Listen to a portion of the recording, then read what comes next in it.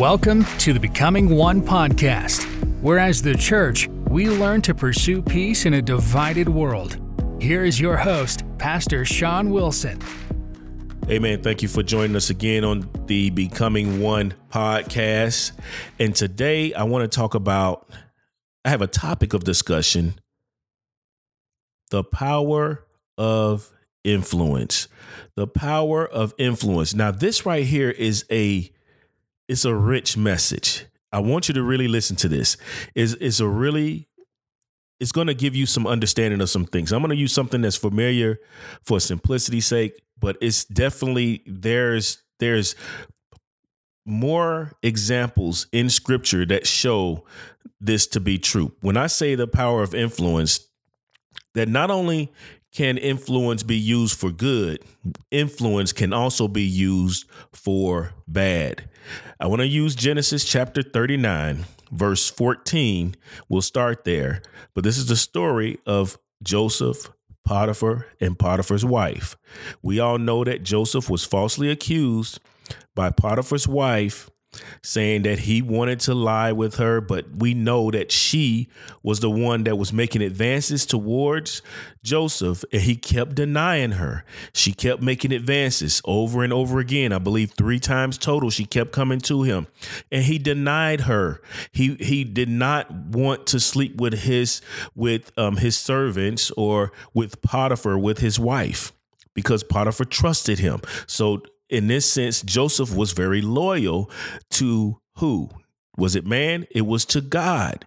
He said it in the text. But I want to pick up at verse 14 and read this. I'll be reading out of ESV. And it says, She called to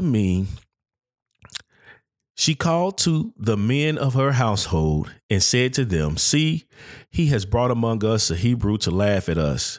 He came into me to lie with him, and I cried out with a loud voice.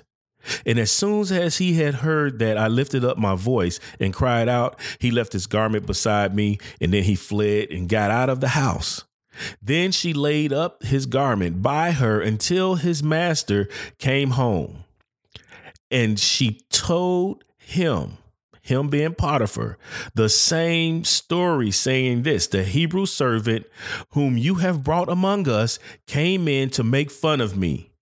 But as soon as I lifted up my voice and cried, he left his garment beside me and he fled out of the house. Now, I want to point out something before I go forward, is that she's taking partial truths. What is the partial truth?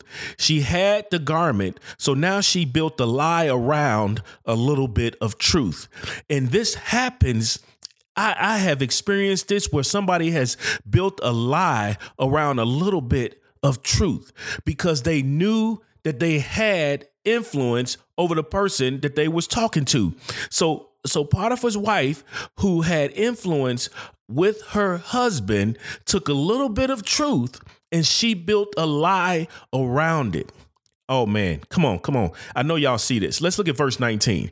As soon as his master heard the words that his wife spoke to him, what did he do?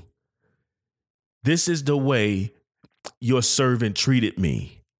His anger was kindled. And Joseph's master took him and put him into prison, the place where the king's prisoners were confined. And he was there in prison. Now, listen to this. He heard this story. She took a little bit of truth and she built a lie around it. And guess what? Because Potiphar's wife had the heart of Potiphar, she had the ear of Potiphar. Because Potiphar's wife had the heart of Potiphar, she had his ear as well. So what she said was not checked. It was not verified. He got angry without even asking question. Even though Joseph did not give him any signs of that type of behavior, because Potiphar's wife had Potiphar's heart, she also had Potiphar's ear. When you talk about someone who manipulates a situation or a story to hide their own their own intentions. They will take a little bit of truth and build a lie around it, and they will spread that. That is deception at work.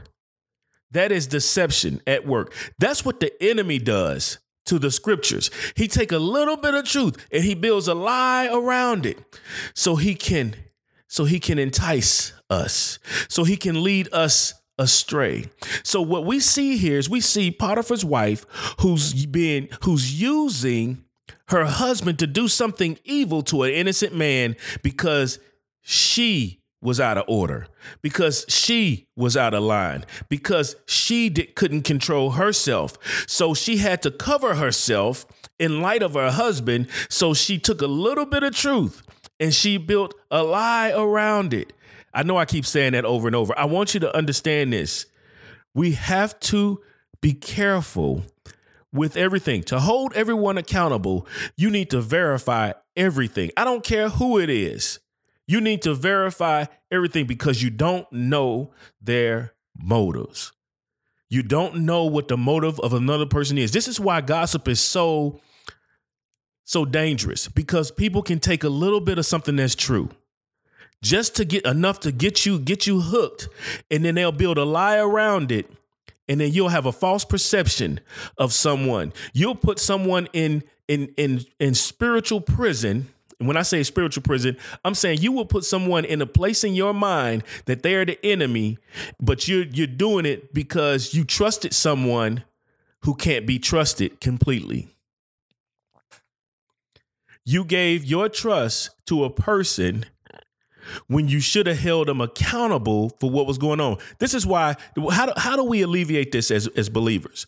Whenever we hear something like this is why the scripture says, go to them that sinned against you. And if they don't correct themselves, if they don't change when you go and confront them, then you bring somebody else. See, in this situation, there was no checking. There was no validating. There was no listening to Joseph. There was no questioning to find out what was going on. There's a scripture that says that the first person to plead his case seems right until he's cross-examined. There was no cross-examination in this text. There was no cross-examination with what was going on. So that person that seemed right was only right because she had the heart of a husband, which gave her the ear of influence on a platter. People of God, we need to make sure that we always validate the information.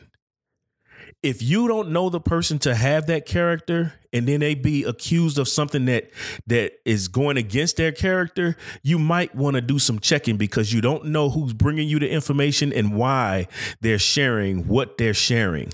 I'm going to end it there because I could go long on this one, but I want you to I just wanted to give you a little bit today that you need to be careful about the influence and what you hear from others.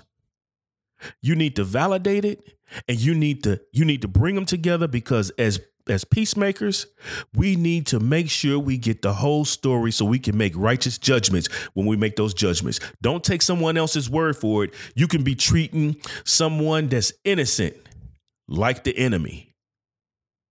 Amen. So God bless you. Have a great and wonderful day. And please join us again soon. Thank you for joining us today on the Becoming One podcast. We request that you please like, share, and subscribe to our station, YouTube channel, and Facebook page. Remember, to pursue peace in a divided world, we, the church, must organize, neutralize, and evangelize. Let's become one.